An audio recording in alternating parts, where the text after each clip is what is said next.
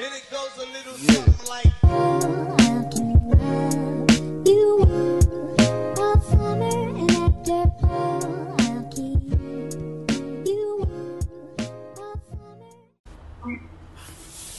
Are you recording? Mm-hmm. Okay.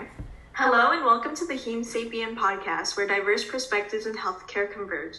Today is actually our debut episode, and we will introduce our podcast project, Meet Us, the co-president duo, Sam and Nathan, of our organization, Community Health Collective, and finally discuss about the effects of COVID-19 and mitigation interventions. So as Sam alluded to earlier, we are the Heme Sapien Project.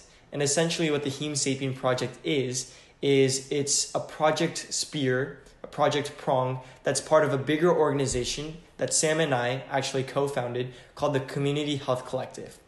The goal of Community Health Collective and the Heme Sapien Project is essentially to highlight and elevate diverse perspectives of healthcare, specifically pertaining to community health. And today's episode serves as a bit of an introductory episode where we, the co-presidents, talk about adjusting to COVID, Zoom University, and recommendations on COVID mitigation that can be easily adopted on a personal level. So with that, let's start off with some introductions. Sam, if you'd like to go first. Yeah, for sure. So my name is Samantha Chang, or Sam for short, and I am a third year, or incoming third year, at UCLA, and I'm a neuroscience major. During COVID-19 and the whole pandemic in general, I have just been taking summer classes, trying to keep up. So I've been a experienced Zoom University student, and also I've been working a lot. So my name is Nathan Tran. I am an incoming third year human biology and society major at UCLA. What I've been doing in my time during Corona is kind of just like finding little hobbies here and there, learning new things. So I recently learned how to longboard, which is like really fun to just be cruising outside, sometimes at nighttime with a mask, of course. He's really good at it too. Oh, thank you. Yeah. Just jamming to some tunes. I'm learning some like tricks. If Samantha, have you seen those TikToks of like those girls and boys who are on their longboard doing like those spinny tricks? Yeah, where they're like walking and then like it's like a lower camera angle and like they're like swiveling. That's how I explain it. Yeah, swiveling, that's a great word for sure. I'm kind of trying to learn how to do that. I'm not super successful yet, but I have like a couple tricks here and there.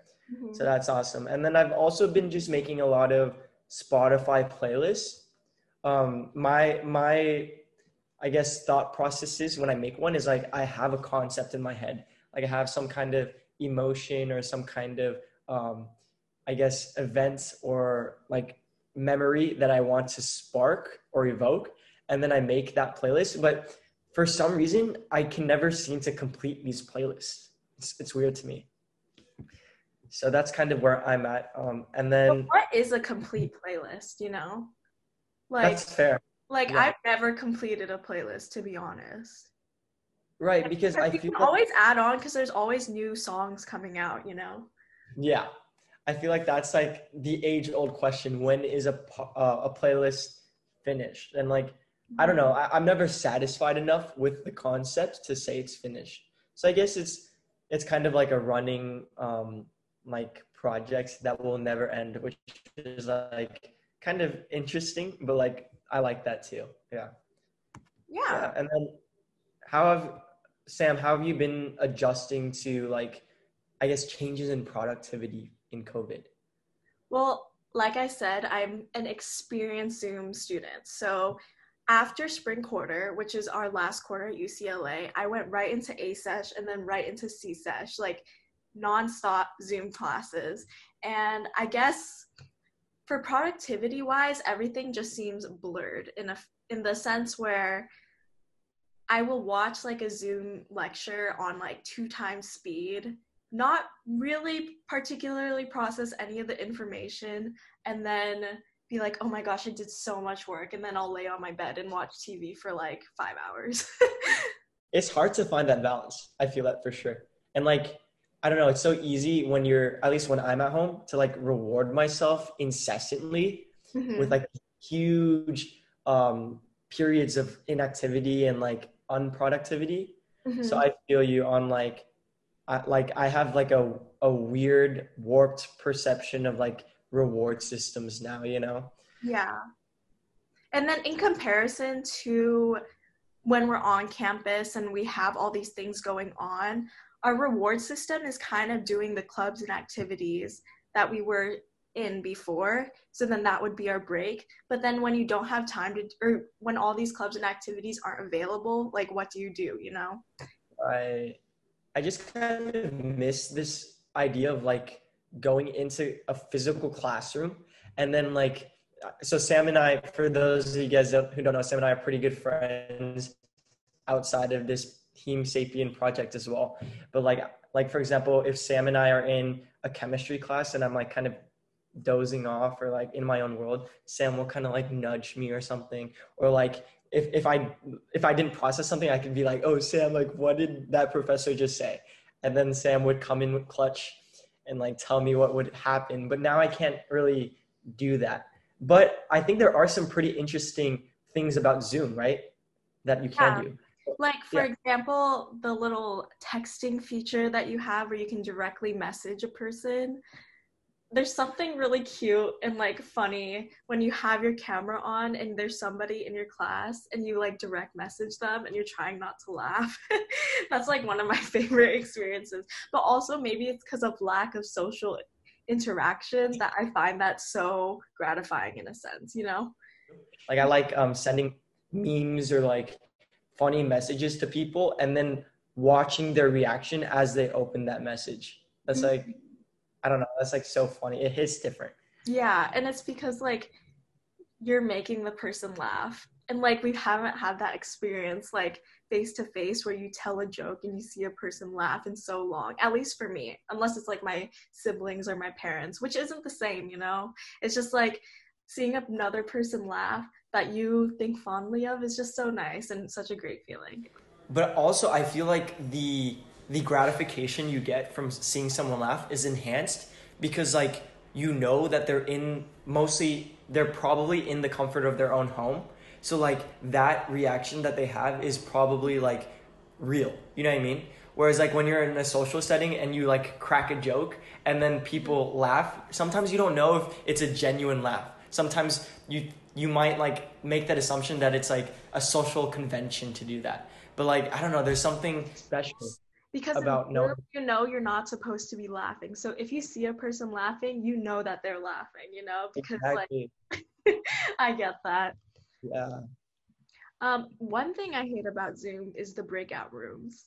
One Mm. experience I've had with the breakout room is like we were supposed to go in and discuss about like some philosophy text, and everybody had their cameras off and nobody said anything for like a good 45 minutes. 45 minutes? Yeah, we were just Okay. in there and it's like really awkward. And then I eventually, after like 10 minutes, I like put on my camera and was like, okay, like we should talk about the text.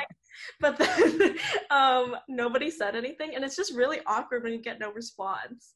And like you're the only one with your camera on because you only see your stupid face, and you're like, okay. The thing is though, like there's only so much initiative you can take. And then like to the point where it's like it kind of takes a toll on you. Like, Mhm. I mean, the first couple times I don't mind initiating, like, oh, hey guys, let's get started on this, right? Mhm. And like ending that awkward silence. But when you do it like 4 or 5 times, it's like it takes a toll on you. I don't know. Like, and then sometimes there's like, in my opinion, there's like this learned helplessness kind of thing where it's like, you know what? I've done it so many times. Nobody really wants to do it. Maybe I'm kind of going against the tide here, you know? Yeah. Yeah, but did you have any like weird Zoom experiences? Because those are always really funny. Well, I did have like there's like this famous TikTok of this girl who didn't mute herself and like a TikTok was playing and that same experience happened to me. So I was like in a big lecture of like what 180 Mm. kids. It was like the first day of like C-sesh and like I was on TikTok and I wasn't, or the professor, she didn't mute all of us. So like I had my phone volume all the way up, and it started playing like some weird dance music, and I was like, ah! And I don't know what the dance song was called. It's like one of those obscure songs that's like, I think it's like some trap song, like trap remix, and I'm not gonna sing it for you, but like, and then it was like Charlie D'Amelio dancing, and I was like, what the heck? And then like obviously everybody knows it's you, because when you're like not on mute and you're like talking, it will show your name like really big, and I have like a really big face of my, like a big picture of my face, so it's just like me. And like some TikTok music playing in the background. Dang. Yeah.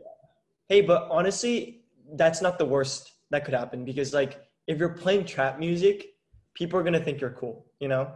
It's like, oh, this girl knows her trap music, you know? But it was a TikTok song. Like it's like a famous TikTok song, but I can't sing it. But like, yeah. Yeah, no, like I had the exact same experience where I was kind of just like entering a Zoom classroom, and then like I was on TikTok, and then I swear the most embarrassing TikTok song was playing.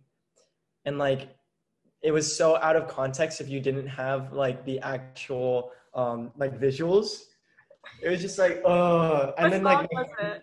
it was like it's like a satire. It's like where the boys kind of do like kind of have a video of like all their friends kind of thing. And then it's like the one that goes like, I was just busy thinking about boys, right? And then it's like he kind of goes to all his friends and stuff like that, and they do silly things. So I mean, the song by Charlie XCX, that's like the boys song. yeah, exactly. Yeah. And then basically, yeah, that was so embarrassing. And then basically my friend texted me, and then she's like, oh, was that you? And I was like, yeah. But I mean, I guess people aren't alone when they have those like hiccups, right? Yeah, We've so kind like of, it's nothing to be embarrassed of, but it's just such a new experience. It's just funny to think about it. right, right. Yeah, so now that we really got into how COVID-19 has affected our lives as university students, I wanted to think about how we could come up with more, I guess, tangible ways in which we could mitigate COVID in order for us to hopefully make things resume to normal as quickly as possible, or not exacerbate a lot of the negative consequences of COVID, right? And essentially, I know that quarantining is it's not always a luxury that everyone can afford, because of this idea that individuals need social connection. They need to take care of their mental health. They're like economic implications about quarantining as well, and also not only on an individual level but on a macroscopic level, right? The economy can't really be at this lull for so long. So basically, Sam and I actually wanted to share with you all an article about basically ways in which we can mitigate COVID spread on a personal level, because we felt that a lot of the mitigation, the responsibility for COVID mitigation on a coordinated level by, policymakers and, like the higher ups, aren't really being addressed and aren't really driving home. So this article is called Social Network-Based Strategies to Flatten the COVID-19 Curve in a Post-Lockdown World. And it's a really cool article because it recognizes that lockdowns aren't sustainable for the economy and for mental health. And then it proposes what we can do on an individualized basis and looks at infection spread reduction from an epidemiological perspective. And what that means is that it looks at social networks and also contacts. So thinking about ways in which we can limit our social networks and limit the number of contacts we have with other individuals.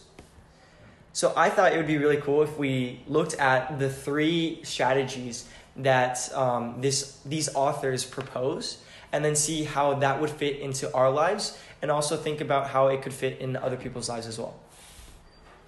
So, Okay. yeah. So basically the first strategy that the researchers proposed was one where an individual chooses contacts based on similar predetermined characteristics. For example, having some kind of shared identity by being a student at a school, having a similar hobby like basketball, working in the same workplace, essentially to minimize extending contacts to what's called geographically distant places. And I was wondering, Yeah. like, how does that apply to us, right? Yeah, so since we're moving in, well, I don't play any sports like basketball or volleyball. This isn't haiku, but I I I obviously have friends like Nathan that I can pretty much establish within my bubble with as UCLA students. So not to extend past that point in which we're not students. Yeah. I think it's pretty easy as university students to find that shared identity because, people, especially if you're moving out to like apartments and stuff like that, you're Yeah. obviously like somewhat in close proximity to each other. You have very similar interests. You have very similar activities. Maybe you share clubs. Maybe you share like classes and stuff like that. So it's definitely easier. But I could see it being this point being a little bit more challenging for non-university students, right? And individuals who aren't really connected by having that shared university experience. Yeah. So I think if, for example, someone shares hobbies, then that could be a better alternative for individuals who don't have like, that shared university experience. Yeah. Right? And I really like that they separated by or giving the option of hobbies too. Just in our case, Yeah, exactly. we're in a university, it's more applicable to be like, oh, we're students. Right, right. So the second strategy that these authors propose is this idea of strengthening communities, which basically means that you make an effort not to interact with individuals who are not associated with your usual contacts. So what this basically means is like, if say I have this friend named Bob, right? And Sam and I form a social network with other people, right? If Bob is a stranger to everyone else in my social network, then I would make an active effort not to interact with Bob as much or be extra cautious when I interact with Bob. For example, like staying 6 feet away from him when I'm interacting with him and also wearing masks and stuff like that. Yeah. So I was thinking like, how is this feasible for us? How would this play into our lifestyles, To be honest, this strategy, when I read it over, is like the most difficult strategy because Yeah. even a lot of people's social webs are very intertwined and like people are friends with other people, such as Bob. But you kind of have to, in a sense, have that conversation where you do kind of establish boundaries. And Right. but this conversation where you establish those boundaries is a very difficult conversation to have. And that's why I think this step is like one of the hardest steps to completely. Absolutely. It's kind of reminiscent of like this idea of a social contract, right? Where you relinquish some of your own personal freedoms to ensure that other people relinquish some of their personal freedoms in order to ensure the general well-being of like the community, the I guess civilization as a whole. So yeah, it kind of sucks because there are some hard conversations that have to be had, not only with your current social network or current community, but also with the individual who you're trying to limit like spread to, who you're trying to limit contact to, or at least who you're trying to instill like more cautious behaviors when you're around, right? Yeah, and I think it's also important to be understanding when you're having these conversations, like also hear the other person's perspective and not only be like, oh, we can't talk because of the pandemic happening, but also like try and find somewhat of like a middle ground where you guys kind of find peace and offering, but also don't just like be like, oh, we can't hang out, you know? I feel like there's always Right. a proper way to not speedily cut somebody off because of this. And also on this point, Right. I just wanted to touch on, since Nathan and I are both in Westwood and we're establishing our boundaries, or our little circles, it's also important to be conscientious when you're establishing these circles too. You know, like to always wear masks and stay 6 feet apart when you're establishing a new circle, because Yeah. these are new contacts too, even though they are in your original circle. So it's important to be cautious by wearing a mask and staying 6 feet apart in the beginning. That's such a good point because I feel like a lot of, especially with abrupt changes with moving from, I guess, your hometown back to your university, right? There's like this expectation that you can go from 0 to 100, right? Where you kind of are cautious at your home place, but then when you reunite with your friend group and you establish what's called a bubble community, which is a point we'll go on in our third intervention method, that that the social bubble is there right away, that you can make physical contact with people, that you don't have to socially distance, that you don't have to wear a mask. But also the formation of these social bubbles are really complicated, right? And there's definitely like give and take, there's push and pull, and sometimes these social bubbles might not be the social bubbles that you completely need, that are end game, if that makes sense, right? Whenever somebody mentions Endgame, I just think of Riverdale. Why? Because of that one thing that's like, or like, I don't even know who she was talking to. It's like a meme. I don't even watch Riverdale, but she's like, we're Endgame, right?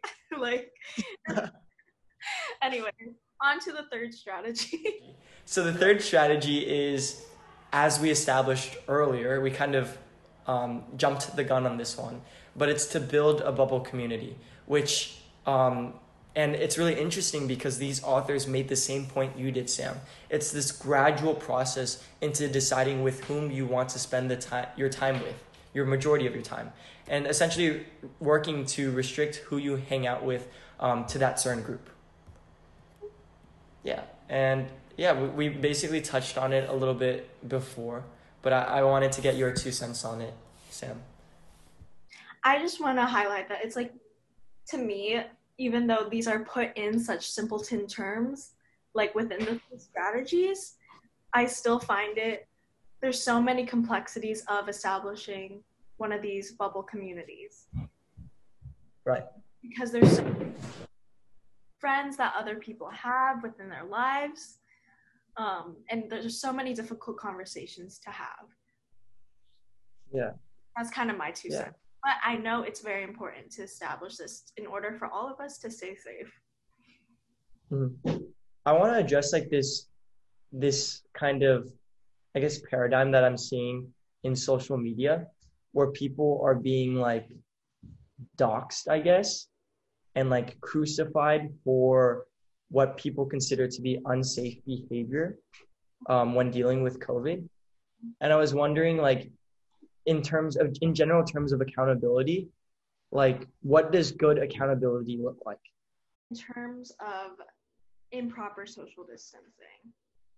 In terms of having conversations with individuals who you might not agree are taking the best intervention methods to mitigate COVID. Okay, so we're not talking about influencers. We're talking about influencers. I mean, yes, influencers are like an interesting test case to think about too, but like we can think of ourselves as influencers as well, right? Because we have like I guess social connections via social media that extend differently. So like maybe if we do problematic things, then it gives other people the impression that it's morally permissible. I mean, I'm not the biggest fan of admonishing people right off the bat, because with that there comes like some pushback where they're like, oh well, I got tested so it's fine, you know. I feel like that's always the pushback factors, you know. Don't you agree? Right. Yeah, no, like I definitely get what you're saying. I think it's like this idea of if you come off too strong, if you come off in like this accusatory tone, this antagonizing like approach to, I guess, trying to persuade people, then it's rarely perceived well, or it's rarely received well, rather. I definitely think that, as you alluded to earlier, about this idea of like unconditional positive regard and mutual understanding, like having those conversations where you call someone in and have a private conversation with them, ask questions, so that hopefully they can come to the conclusions themselves, as opposed to like doxing them or like basically screenshotting their actions and posting it on social media as a way to crucify them. That doesn't persuade anyone. Yes, and I think it's important when you're having these conversations to others about improper social distancing, it's important to also, even if you don't agree with them, also listen to them and understand their side and where they're coming from. Because everybody has different experiences on like how their past quarantine has been. Right. And I don't think you should push onto others your experiences of your quarantine onto theirs, but also have a headstrong, instill social distance, and try and educate and conversate on the best ways to mediate this problem, because this also doesn't affect us entirely. I mean us as individuals, it affects the whole world entirely. And I think if you put that into perspective, I feel like you'll come to a mutual understanding with others, because empathy should be something that permeates through all. So I guess that's how I see it. How do you think? What do you think? Yeah, I see it as like we're all in different places in the world, right? We can't expect this baseline of mental health or mental well-being. We can't expect that individuals who maybe need social connection more than others are not going to act on that. We can't expect for individuals who are in different economic places in terms of how they're situated in their lives won't work and will instead be in favor of complete quarantining, right? So it's all these like different factors, I guess these markers of privilege. It's like one of those words that are really thrown around, but like everyone has different like places in terms of where they are in privilege. And like I don't think that crucifying someone or like calling someone out as opposed to calling someone in is going to achieve anything other than alienating someone further, right? I love the term calling someone in. Yeah, calling someone in is like something that's so important. It's a term that, and for those of you who don't know, calling someone in is like having a private conversation with someone and like asking them questions, sometimes like more generalized questions, sometimes leading questions. It kind of depends on the context, and having that individual come to the conclusion themselves, as opposed to calling someone out, which often is like this personal pursuit of righteousness that is often like misconstrued into something that, in my opinion, achieves the opposite purpose than what it's intended to achieve. Yeah, I love that. Yeah, so that pretty much concludes our conversation about COVID, specifically our positionality as Zoom University students, and then our 2 cents on ways in which we could mitigate COVID on a bit of an individual basis. Do you have anything else to add, Sam? Yes, I would just like to thank like everybody that has basically helped Nathan and I jumpstart our organization. It's been so difficult kind of because we've been just talking so much, trying to plan this whole organization. And I would just like to thank our graphic designer Arius for coming with amazing graphics. And I would also like to thank our e-board for jumping on this ride and like helping us with it. And our e-board is Bella, Henry, and Zoe. And I would just like to thank them so much for all the support they have given us. Yeah, they've definitely done so much for this organization so far, and we're excited to see where it takes off. With that, thank you for listening to our debut episode. So long to our fellow Heme Sapiens. We look forward to seeing you next time. Bye. And it goes a little something like.